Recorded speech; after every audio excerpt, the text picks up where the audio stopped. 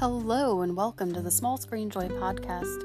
Today is Thursday, October 27th, and this is my first episode in, you know what, I forget how many days. No theme, no format, no nothing today. I'm just going to put something down to have something to get the ball rolling again.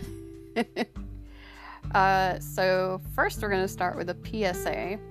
If your child or children are old enough to vote, then they are old enough for you to somehow leave them the information should they need it, should you become incapacitated and they unexpectedly find themselves having to answer questions to provide consent for medical procedures, because I can tell you it's a lot scarier going through that and knowing some answers and having to best guess others.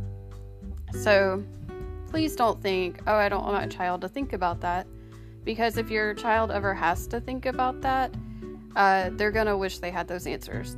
So doesn't mean that they have to memorize it. But, if you live in the same town, maybe, leave them an envelope where they know where it is. Or maybe have, an encrypted email or something if they don't live locally. So, yeah, that's been my fun. It'll be alright. Just a lot of stuff and stress.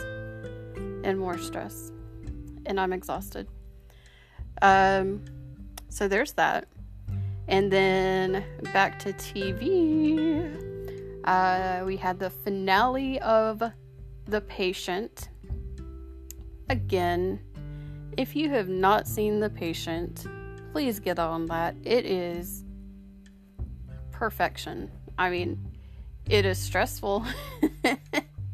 It's emotional. It's definitely a whole lot of tightroping. But, oh my gosh, it is just... I was so sad to press play on the last episode. But at the same time, I know it was for the best. I don't think my nerves could have handled any more episodes. It just, it always kept your heart racing. It always kept you thinking and feeling everything. And I'm still not going to give anything away. I may do a spoiler episode just for The Patient. I haven't decided yet. But for now, I'm just going to continue begging you to watch it. I love it. It better win everything. Let them win an Oscar too. I know Oscars aren't for movie or TV, but I think they should make an exception for that.